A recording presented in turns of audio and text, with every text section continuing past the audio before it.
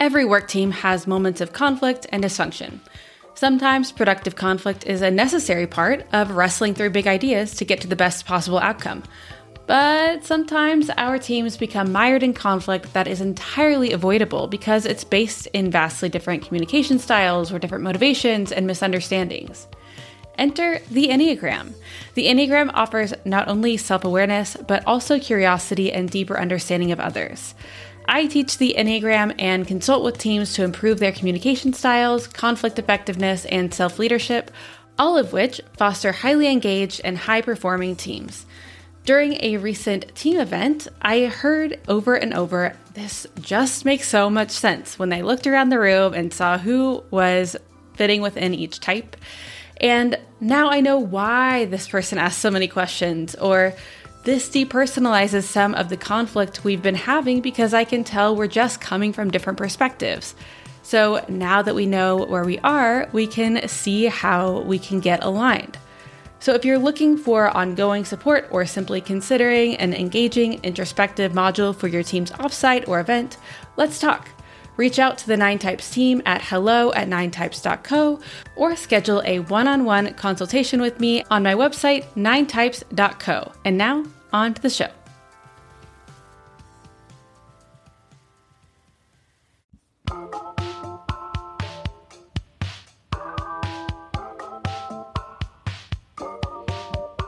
Hello and welcome back to Enneagram in Real Life, a podcast that will help you go beyond Enneagram theory into practical understanding so that you can apply the Enneagram in your day-to-day life. I'm your host, Steph Barron Hall, creator of 9Types Co. on Instagram, author of The Enneagram in Love, accredited Enneagram professional, and Ennea-curious human just like you. Be sure to check out the show notes for more ways to apply the Enneagram in your daily life. Thanks so much for listening, and now on to the show. Hello, welcome back to another episode of the Enneagram IRL podcast.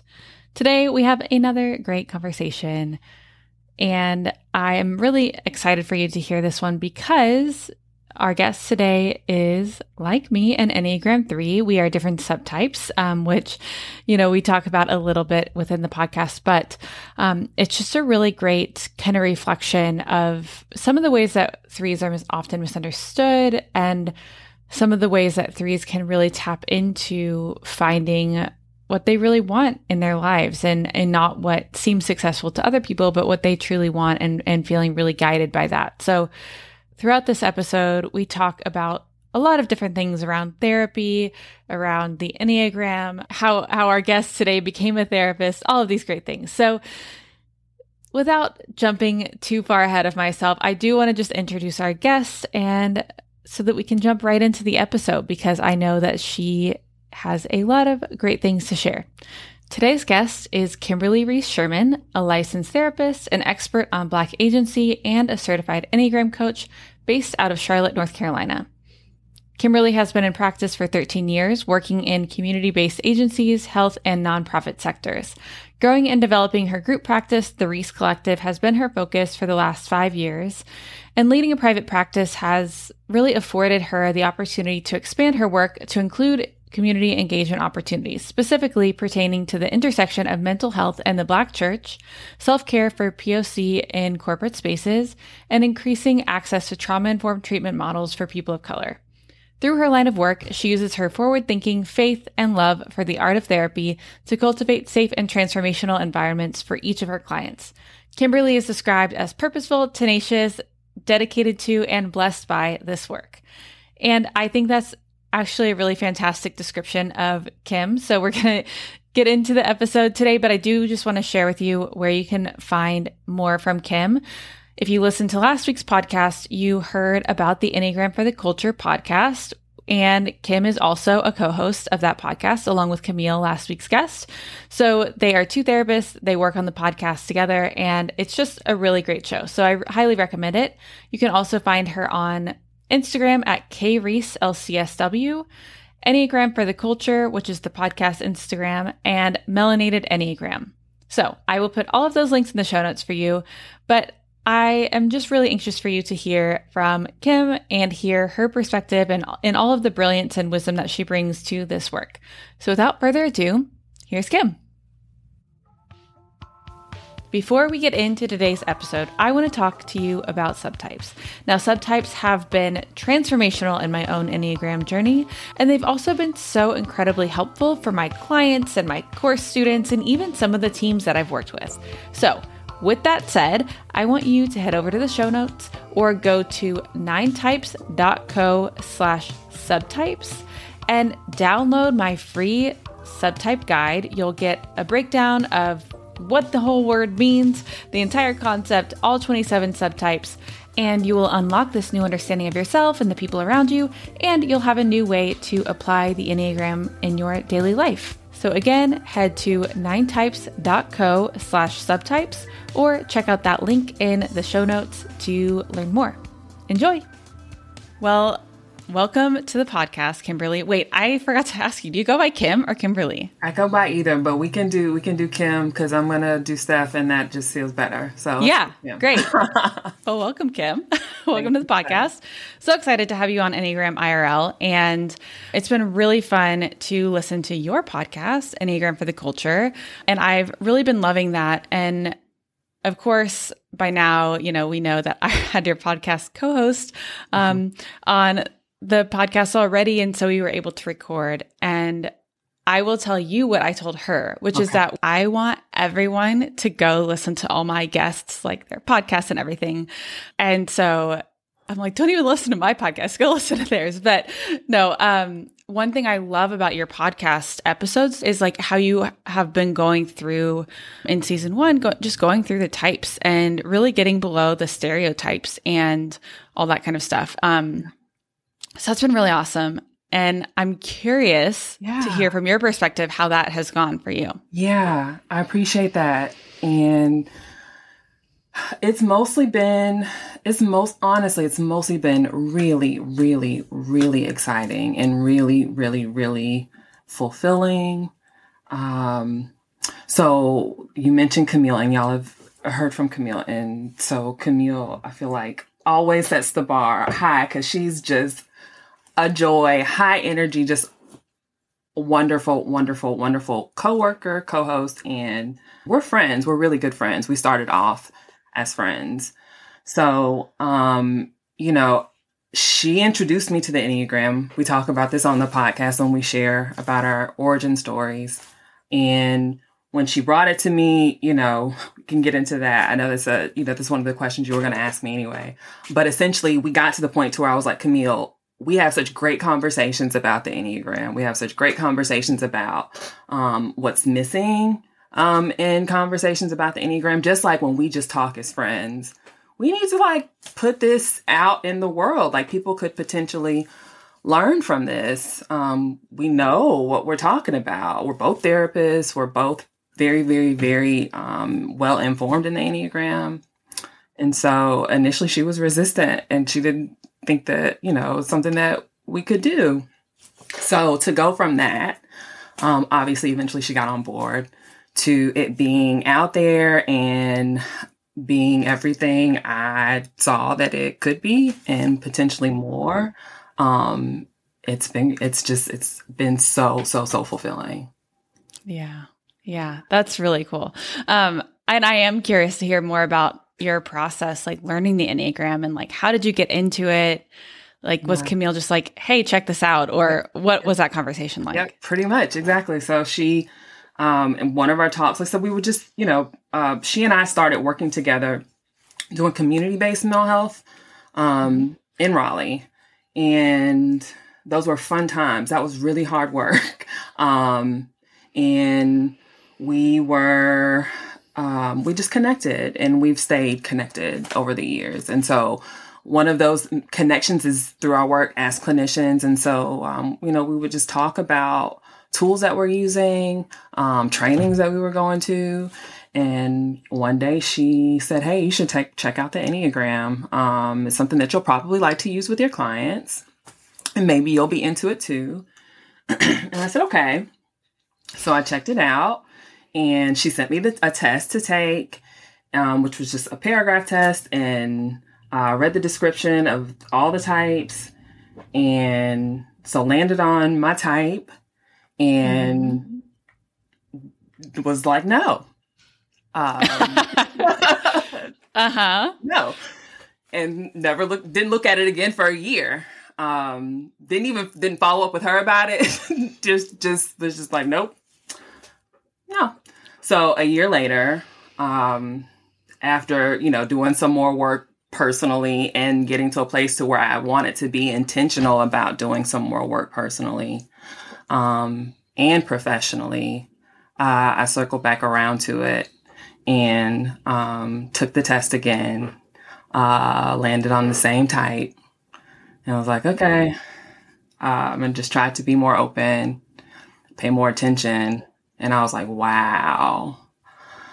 So, that was my experience personally. And then I started to integrate it into the work that I was doing with clients as a clinician. And so as a therapist, most of my clients are Black, and they're Black women. And, I have a few clients who are white. But most of my Black clients knew nothing about this tool.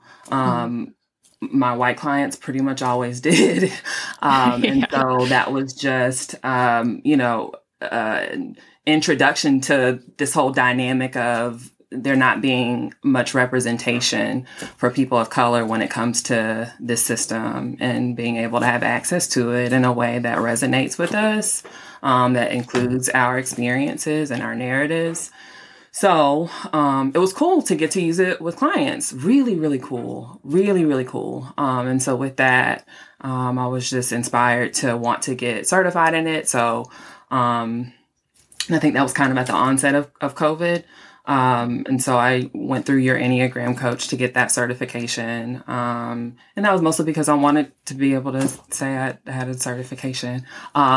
I felt like, this is something I'm going to be using on an ongoing basis. So I knew that there was this commitment to learning from it for, as forever at this point. But the certification, I really wanted to solidify that, this is something that I'm very serious about, from a professional standpoint. And that was also when I started the Melanated Enneagram. Cool. Yeah. Yeah, that makes sense. Okay. That point about the certification thing, I think is so fascinating. I feel like that is such a 3 thing, and you can tell me what you think from your perspective. Yes. But I remember early on in my Enneagram process, I was like, I need a certification. And people did ask. And I know 8s who are like, I don't have one and it doesn't really matter. But as a 3, I was like, oh, yep, I'm going to go get my certification. And I also did YEC initially because it was the only one online at the time. Yep. And now, this is very 3 as well. I'm in my 3rd certification program. But, because of the pandemic, like so many of those opportunities have moved virtual, which has been really, really cool. 100% agree. That's kind of why I threw it in there. Because I totally recognize that is what that was about. Largely for me was that I needed and wanted something that said, I know what I'm talking about, even though with this, like, you're always learning from it. Right. So, but yes, I definitely think that's a 3 thing, and have also been looking at some additional certifications as well. So thanks for that. Yeah. And I've really loved the ones that are more about the inner work processes. And that's been really groundbreaking for me. Awesome. And also, I wanted to ask you, because that initial reaction to the test, like you did the paragraph one. So is that the David Daniels one? Is that the one that you're referring to? Yellow, in the yellow book, right? Yeah. Yep. And for those listening, I will link the book. It's called The Essential Enneagram. Yes, that sounds right. I believe. I'm pulling it off my bookshelf as we speak. Yep, The Essential Enneagram. And it's like a little yellow booklet, and it's actually one that I really like. It doesn't go into subtypes, but I do really like it overall. Okay, that caveat aside, what was that moment for you where you were like, nope, I'm going to put this down? What was that about? It mostly, what I remember, it was the deceit part. So reading that, I was like, no, like I detest deceit. Like, I cannot stand, like, it is, there's just no way that there's somehow, like, this is an issue for me. That's what I recall really being very, very hard for me to grapple with. But when I was able to come back around and be more open, I was able to understand how that shows up, and that it doesn't mean that as a 3, we have a tendency to walk around intentionally lying to people. That because of our preoccupation with image, when we're, what I love Chi-Chi's language, when we're armored up, right? Is that we can tend to not be real with ourselves. And that is not something that we're doing intentionally. Like, it's totally, we can be totally blind to it. So after I was able to understand that, it was actually quite a relief, and it's been really helpful, and essential to my growth since. But initially, I remember it being that. I also didn't really resonate with this notion of being a performer at all. I didn't like that. And I didn't feel that. And so the rest of these things are true, for sure true. Like, I didn't like the idea of being a workaholic. I didn't like the idea of, struggling with, image. Definitely didn't like that. I didn't like the idea of being seen as somebody who, needed to accomplish, but it can all be very, very true. Yeah. Well, and I think for me, what has been so helpful is seeing the passion as really self-deceit, of like that belief, like what you're describing, like I am what I do, or I am the image that I present to others. And when we deceive ourselves in that way, then it's like, oh, I can totally see how this is running the show, you know? Mm-hmm. Yeah. So that was my visceral response to me landed on my type at first. Yeah. Do you think your subtype had anything to do with that? Absolutely. Mm-hmm. So my subtype, I'm self-preservation. And so what I've learned about subtypes, and specifically the self-preservation subtype in the context of the 3, so it's the counter type. So it makes sense that there were parts that I was reading about that really didn't resonate with me, because that's how counter types can work. You know, it can look very counter to what the type can appear to be. So for example, to be presented as someone who loves the spotlight, I don't feel like that's me at all. I'm very, very uncomfortable in the spotlight. To be someone who really, kind of gets off on getting praise, etc. Like you were mentioning, I much rather shine the light on somebody else. Like that's where I really get pumped up. And so there was some stuff I was reading about, it just didn't resonate with me. But I learned later that after learning about my my subtype, that was why. Yeah. And I think that's why I love subtypes so much. They can be so clarifying. And when we don't have them in our descriptions, I think that, of course, I mean, on Instagram, like we couldn't possibly for every single post do all 3 subtypes. But, when we don't have them, I think that people get mistyped a lot. Like, oh, yeah. I see that so often. And I'm really curious I'm curious, like, what made you want to be a therapist? Okay. And then how your type kind of shows up in that realm. Oh, okay. I just realized I don't have any tissue around. So what made me want to be a therapist? I've known I've wanted to be a therapist since I was like 12. Honestly, I saw The Sixth Sense. Do you remember that movie? Yes, I've never seen it though. Oh gosh. Okay. It's with Bruce Willis. And he is a psychologist, for children. And he has this client who, can see ghosts. That's a synopsis of the movie. And so I saw this movie and saw what he did and saw what he was for this child who was, I mean, it was a scary movie. It was a very scary situation. And I was just like, I was really inspired by it. I grew up with parents who were very intentional about teaching me about my history, about teaching me about their experience as Black people in this country and potentially what I should be prepared for as a Black woman in this country. And so with that lens, I just saw a lot in my community and in my people that led me to feel that I really wanted to help Black people heal, that that's what I wanted to do with my life. And heal in the sense of emotional healing. I noticed that it was just something that was not talked about in the Black community. So when I decided I want to go the social work route and become a therapist and told my parents, my dad, bless his heart, said, well, Black people are not going to come talk to you because Black people don't talk to therapists. Black people go to church and they pray it away. And that pretty much was a very good synopsis of what my experience was as far as Black people's perspective on therapy and why just some of the barriers that kept Black people from pursuing therapy and pursuing that as an opportunity to heal from things that I felt and learned we really deserved to heal from, given our experience in this country.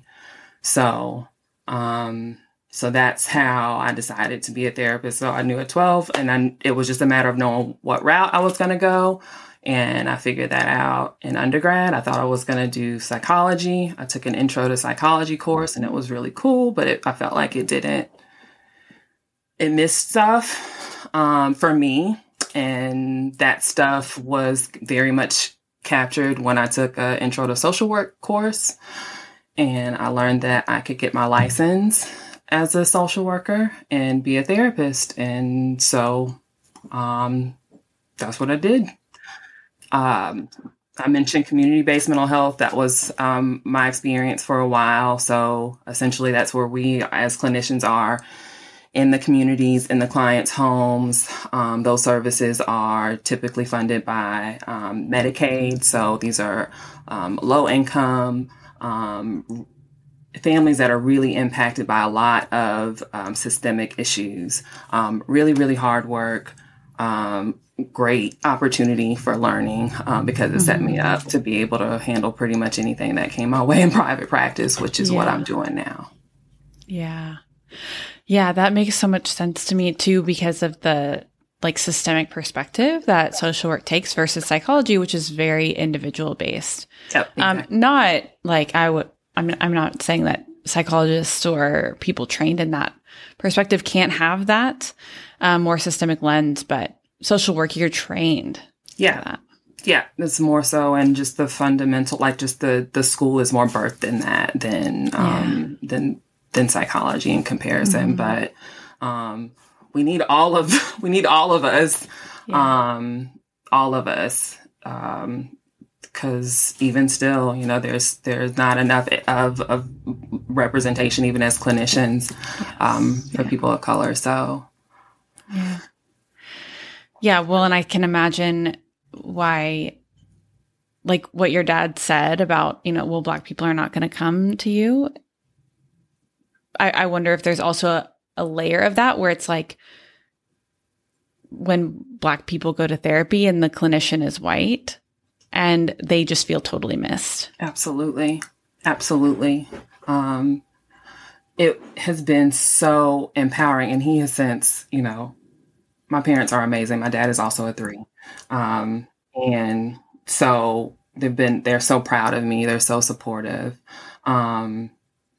And he just marvels at how different things are now in comparison to then, how much more normal it is to talk about therapy. But absolutely. And so it's been so encouraging to have the experience of being a Black therapist who sees mostly Black clients. And, I have 2 clinicians that work with me who worked with me doing some community-based mental health. They're Black. Most of their clients are Black. we're full, on a wait list, like to feel that there is a need. It so inspires other ways to really take up space, because it just affirms that, we know that representation really does matter. It is important to talk to someone in this space that you feel can see you, can understand your experience. That's important. And it's important for Black people to know that that's important, because there can be some shame in that. I've had a lot of clients, on a phone consult, just kind of whisper, I'm so glad that you're Black. I was worried that, I wouldn't be able to find anyone. And I'm like, no, yeah. And you don't have to whisper about that. It's okay for us to be excited about this. Yeah. Yeah.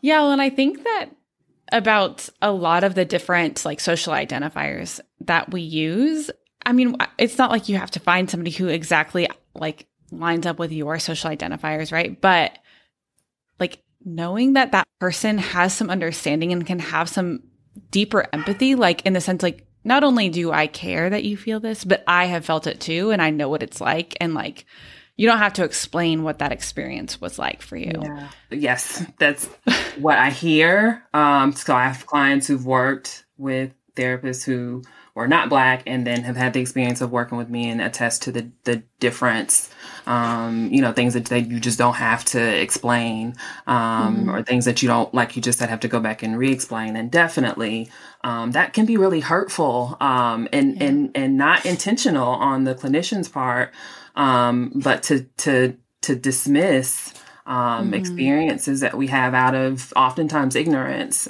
because as a centered person or a white person, you haven't been in those positions, or you're privileged, you don't have to have those experiences. Yeah. So, to then be working with someone who, who gets it, it feels really good. I was intentional about wanting to find a Black woman for as my therapist. And so, it means a lot. It really does. Yeah. I'm like, hope that there are a lot of people listening in North Carolina that can get on your wait list. Or therapists, because we need more people to help. It's you want to become therapists. Yes. Yeah. Those people too. We reach out. If you're a clinician and you're looking to work, please reach out. Yeah. Man, that makes me like really excited about your podcast, because I can just imagine people like young people listening to that podcast and being like, oh, I can be a therapist, and like, this could be awesome, and like getting inspired. So I hope that is happening. Gosh. Yeah. Hadn't even thought about, I had thought about, people listening and just feeling like, okay, so the Enneagram can be a thing for Black people. But the therapist part, I love the thought of that. So thanks for sharing that. Yeah. I am really curious, because one of the stereotypes of the self-preservation 3 in particular is about like having less connection to emotion. And 3s are obviously heart types, but we tend to be real busy, and we tend to not really pay attention to the emotional side. I think that for me, my subtype is the more emotional one, but also that's the piece that's been easiest for me to work on. So that's the thing I've been working on the most. There are other things I need to get to.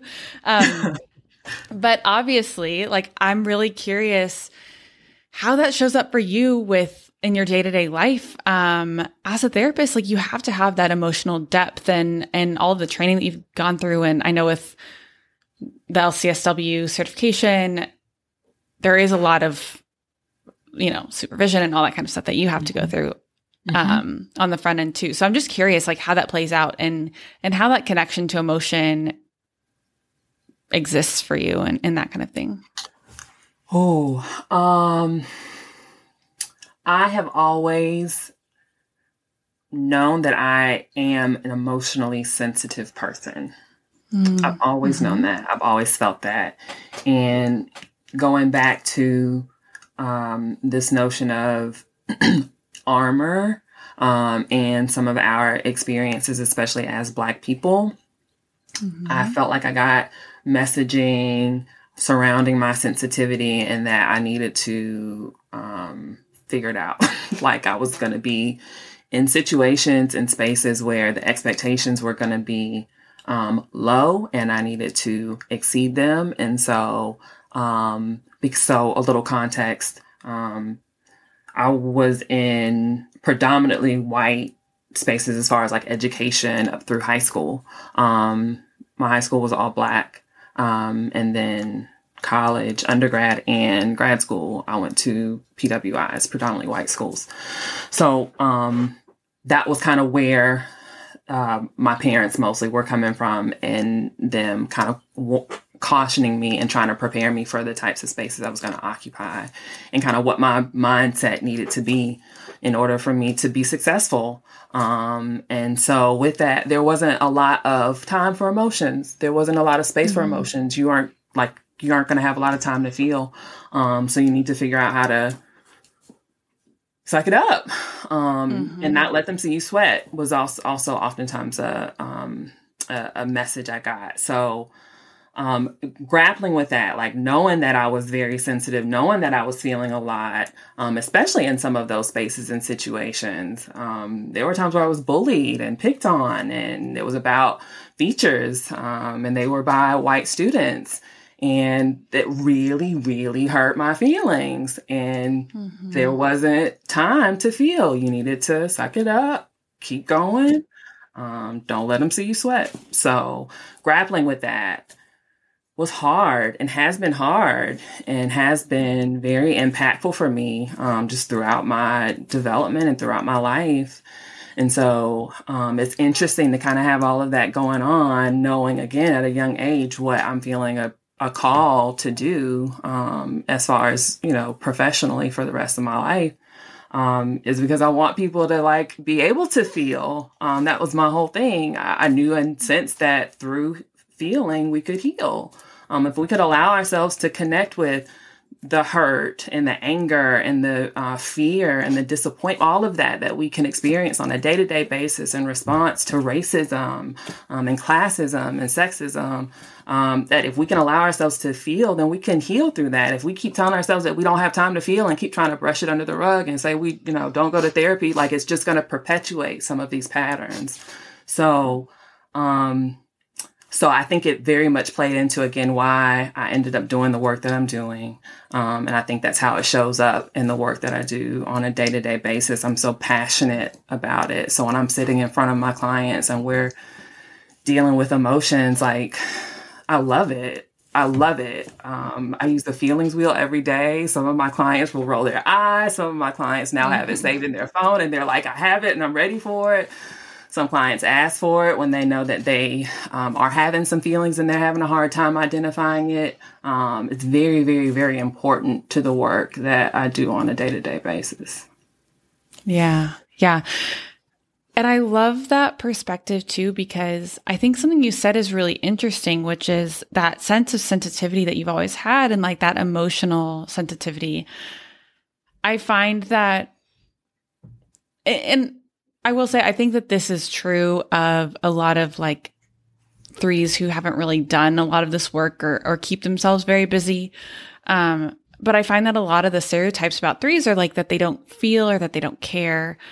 Even though we know that they're heart types, right? We know that they're in the heart center.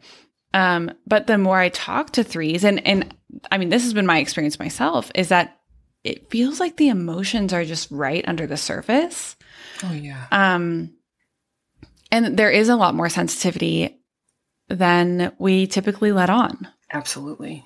Absolutely. And so my experience, as a human, but also as a Black woman, some of that has been, well, you won't have time to do that if you want to make it in this world. If you want to be successful as a Black person in this world, you're gonna have to work so much harder already. Mm-hmm. You don't have time to let yourself feel, and you really don't have time to let them see those feelings, especially if they're getting to you. That is what has kind of fed into that. And that is what I felt was very much missing when I was learning about my type. Being able to incorporate those types of experiences for us as Black people, that goes into or can drive some of, the ways, again, we protect ourselves, or we put on that armor in the form of our dominant type structure. It just feels important to include that in the conversation. Yeah. Yeah. How do you think the image thing comes up in the self-preservation 3? I think we tend to think we don't have the issue. I tend to think that we're vain about not having that issue. Vain about not being vain. Right. Yeah. And not realizing maybe that it's a stronger driving force than you realize. Yeah. Absolutely. Yeah. Yes. And so I never thought that, going back to some of the things that initially I've struggled with, like accepting when I learned about 3s, I never thought that fear of failure was a thing for me. I never really thought fear. I wasn't sure what I was afraid of. I knew I didn't like snakes. And I knew that the thought of not having my loved ones in my life, that was really, really, really scary for me. But anything else, I really couldn't, anytime anyone would ask me about fear, I couldn't really name anything. And then I started learning about this and started paying more attention to myself and realized that, like, the idea of, not like of failing at something, it was much more impactful to me than I ever realized. And so for me, that I think is kind of how that so much of that is driven by image. And I think that for me, that's how I wasn't aware of it, was realizing that it is important to me to be seen as someone who people can admire, to be able to accept that and realize at times that that's the case for me. And that's very much an image driven thing, because who are you and how do you feel when that's not the case? When you aren't being admired, what's there? Yeah. And that moment where it's just like, what is there? It just really made it clear, where I needed to pay attention and where I needed to do some work and be graceful and loving and attentive with myself. Yeah. Yeah. And I always am curious. I actually was doing a typing interview recently and had this conversation about 3s and failure, because they're like, well, I don't really fail at things. And I think that for a lot of 3s, that is true, not only because we do tend to put in the work, but also because we don't tend to do things that we're not good at. Right. And we set ourselves up to always succeed. Yeah. But I'm like, what are we missing? What else in life could we be missing here? Yeah, totally. Totally. I laugh. I don't, and again, I didn't realize this until I knew it was 3 and was open to learning about it. That's why I don't like the ball. That's why I don't like miniature golf. There's so many things that I've always just like, when people ask me if I want, oh my gosh, when people ask me if I want to do it, I would just get so irritated, but I didn't know why, and I wanted to hang out, but I just didn't want to. I don't like game night sometimes, because depending on who I'm paired up with, if we're not going to be on it, like, it's going to be anxiety provoking for me. So I don't want to do that. I don't want to lose. So, yes. But it was so helpful to realize that was what that was, because I was not paying attention, or I was blind to it. Yeah. Yeah. Well, and I laugh so hard because it reminded me of your story about mini golf. Oh, on your podcast. Yeah. That was at Top Golf. So driving range, little different, driving range, little different, but also, I didn't want to do that because I didn't feel very confident about it going into it. And I did kill it in the end. But well, it kind of made me think of this thing. So my neighbors asked us to play softball. with them, like in a league. And they both played growing up, like they played in college or whatever. So like softball, baseball, you know. So the league that we're in is competitive. So I said, sure, like sounds fun. And we moved to this area like literally right before the pandemic. So we don't know anyone really. So we're like, you know, we'll make friends, whatever, it'll be fine. But it's been a thing where I've had to intentionally be like, it's okay if people see me suck at this. Yeah. Like it is going to be okay. Like I will survive. And that's kind of one of the things I've been learning. Like it's okay to suck at it a little bit, but also like, I'm also like, well, I don't want to let the team down. So I'm like, you know, running more. I was like, I actually can't remember the last time I sprinted. And when you, after you hit the ball, you're like, oh, that base is far away. Like I have to run. And like, oh my gosh, I kept pulling muscles the first few weeks because I hadn't sprinted in years, you know? And so I was like, oh gosh. So it's just been really interesting, like allowing people to see that and be like, oh, I'm bad at this. And also trying really hard not to be like, not to make it a joke. You know what I mean? Yeah. Not to go into like, oh, it's just fun. It's just a joke. And like caring enough to, you know, show up and have a good time, but also be like a little competitive with it.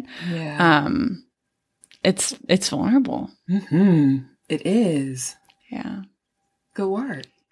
Oh yeah. I mean, it's tough. I really hope that people are inspired to go listen to it's in the Type 3 episode, right? Of I'm not your sure, podcast. but we can link it. I'll make sure you have the right episode it is. Oh, that killed me though. I was like, oh my gosh, I'm going to have to ask him about this. Yeah. Yeah. So yeah, because that not doing things that we're not good at part, that was, I really didn't realize that was even a thing before. Yeah. Yeah. Well, and I even, you know, think as I've been thinking about this, I'm like, oh, I could see how I chose a different sport from my older sister when I was a kid. So I didn't have to compete with her, you know? So I could choose a sport that I would be really dominant in. And, you know, I did never have to compete with her in her sport, you know, that kind of thing. We're just interesting. We are. You know? We are. I love basketball.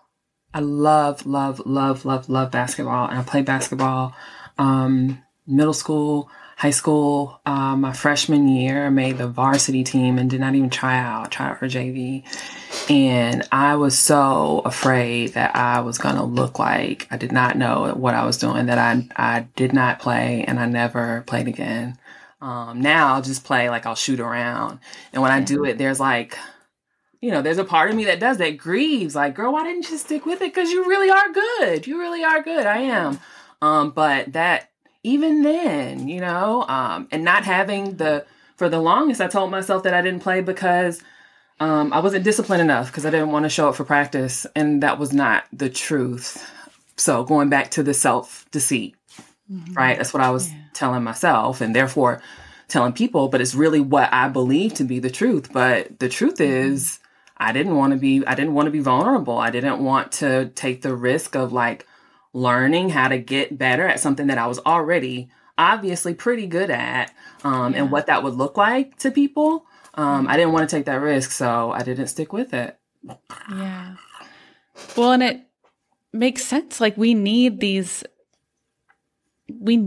like survival mechanisms. Yeah. And you can look back on your younger self and be like, oh, I have so much empathy for how she was showing up in the world. And also sometimes I just want to go back and be like, hey, you know what? You're going to be okay. Like you can try it. People can see you fail and you're going to be okay. But I think American Idol for me really did a number on me because I saw so many people go up there and think they were amazing and be awful, like not be able to carry it too. And I think for me, that made me be like, oh my gosh, I could not imagine anything more embarrassing. I need to make sure I never do that. So I can only do things I'm like verified good at. You know what I mean? Mm-hmm. Yeah. Yeah. I feel like I couldn't even watch those. Like those particular like tryouts, like I would have to change the channel or walk out of the room. I remember it being like cringy to me. So I feel you. Yeah. Yeah. And not wanting to be in that, like ever feel what we are feeling for them. And they're, you know, they're not feeling cool. that. They have the confidence in the world, which, you know, could be, I mean, it is inspiring, you know, they can get up there. If they, Steph, if they can get up, if they can get up there in front of the whole world and sing, like there are things that we can risk, you know, looking like we don't have it all together for. And yeah, that's the risk. Yeah. And the exposure too of like, I think for a lot of threes, I mean, I had a similar experience to you where it's like, you read about the type and you're like, oh, it's so exposing. It's mortifying. Yeah. Yeah. Visceral reaction. I was like, no. Yeah. Well, I'm curious what you're working on now. I know your podcast, you're going to have season 2, hopefully coming soon. I actually don't know if that's been announced yet. So no, you're good. Yeah. Season 2 is coming soon. I think we did just post something about like wanting people to give us an idea of what they'd like to hear, but we had a successful trip to DC and kind of got a good idea of what we want to put together for the next season. So we have that. And then you mentioned the Melanated Enneagram. So initially that was launched because as a clinician, I've already kind of touched on some of the limitations as far as impact. I can work with clients one-on-one. And I can have other clinicians who are working with me to work with their clients one-on-one, and maybe we can do some group therapy. But right now, if you are, you're limited to where you're licensed. So there's just a number of limitations there. So I was hoping to find ways to still have an impact, but for it to be just larger. So one of the thoughts with Melanated Enneagram was courses, coaching, a community, especially for Black people who are interested in using this tool as a way to understand how we can slip into performing or achieving or perfectionism or helping and giving or mediating, like how all of that can show up for us, especially as Black people, and how to be aware of it in the spaces that we occupy. So working on a certification. And so once that certification is completed, I'll be doing more coaching, which will be separate from what I'm doing as a therapist, totally separate, but it'll be under the Melanated Enneagram. So I have coaching sessions and courses coming within the next month or so. Ooh, that's so exciting. Yeah, oh my gosh. I'm really, really excited about it. So I think that those things will be available once this comes out. So I will make sure to link that stuff and thank you. Put that up there. Amazing. I love it. Okay. Couple last questions. So these are questions that I've asked everyone. Okay. And selfishly, this first one, I love to read. And so I want your book recommendations. But so tell me about a book that has helped you, refreshed you, or shaped you in the last year. Yes. Okay. I have 2.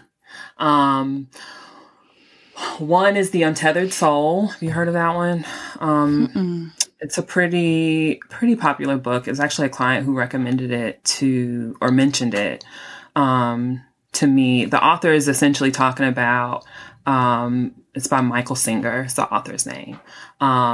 He's talking about staying open. And so going back to some of what we were talking about as far as being threes and at times grappling with our relationships, with our emotions and with our heart, the way he speaks about how staying open and choosing to stay open is an option. It was very much, it was restorative for me and really changed my outlook, especially in a lot of what times can be like really painful or hard situations, challenging situations, choosing that versus choosing to close up.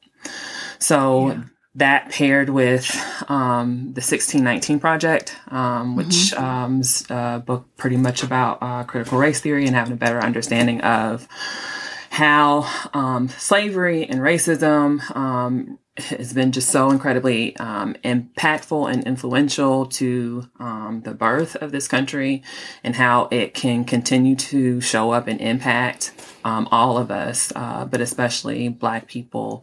And so therefore, how it can be really challenging for us to stay open.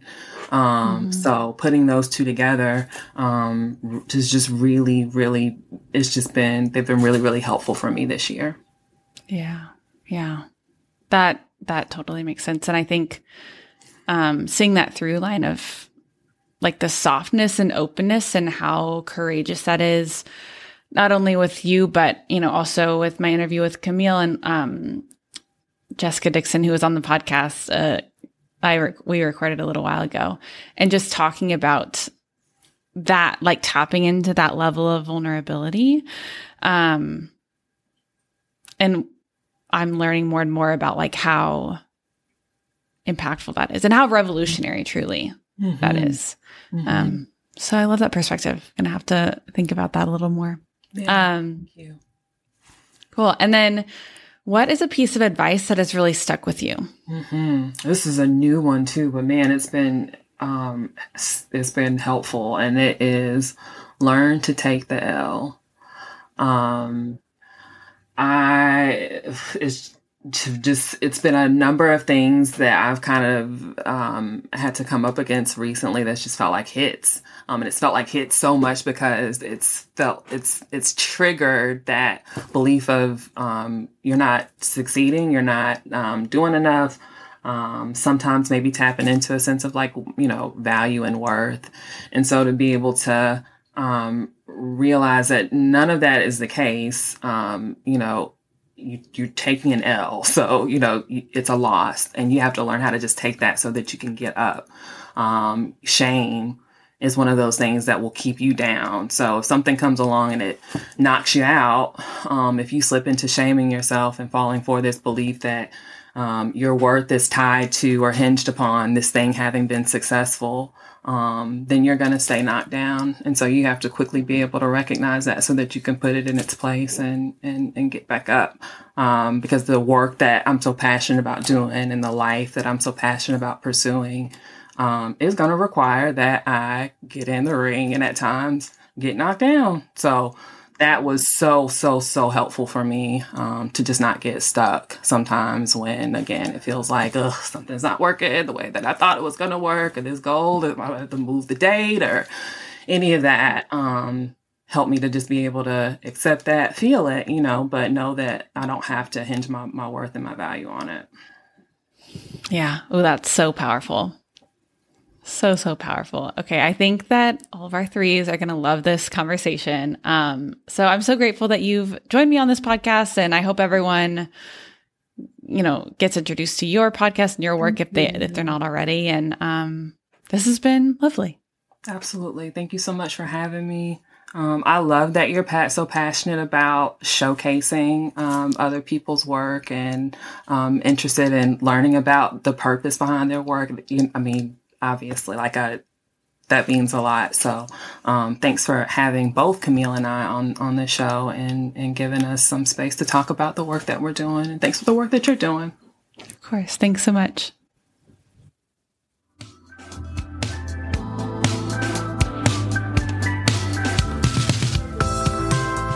Thanks so much for listening to Enneagram IRL. If you loved the show, be sure to subscribe and leave us a rating and review. This is the easiest way to make sure new people find the show, and it's so helpful for a new podcast like this one. If you want to stay connected, sign up for my email list in the show notes or message me on Instagram at 9typesco to tell me your one big takeaway from today's show. I'd love to hear from you. I know there are a million podcasts you could have been listening to, and I feel so grateful that you chose to spend this time with me. Can't wait to meet you right back here for another episode of Enneagram IRL very soon. The Enneagram in Real Life podcast is a production of 9types Co. LLC. It's created and produced by Stephanie Barron Hall, with editing support from Brandon Hall, and additional support from Crits Collaborations. Thanks to Dr. Dreamchip for our amazing theme song, and you can also check out all of their music on Spotify.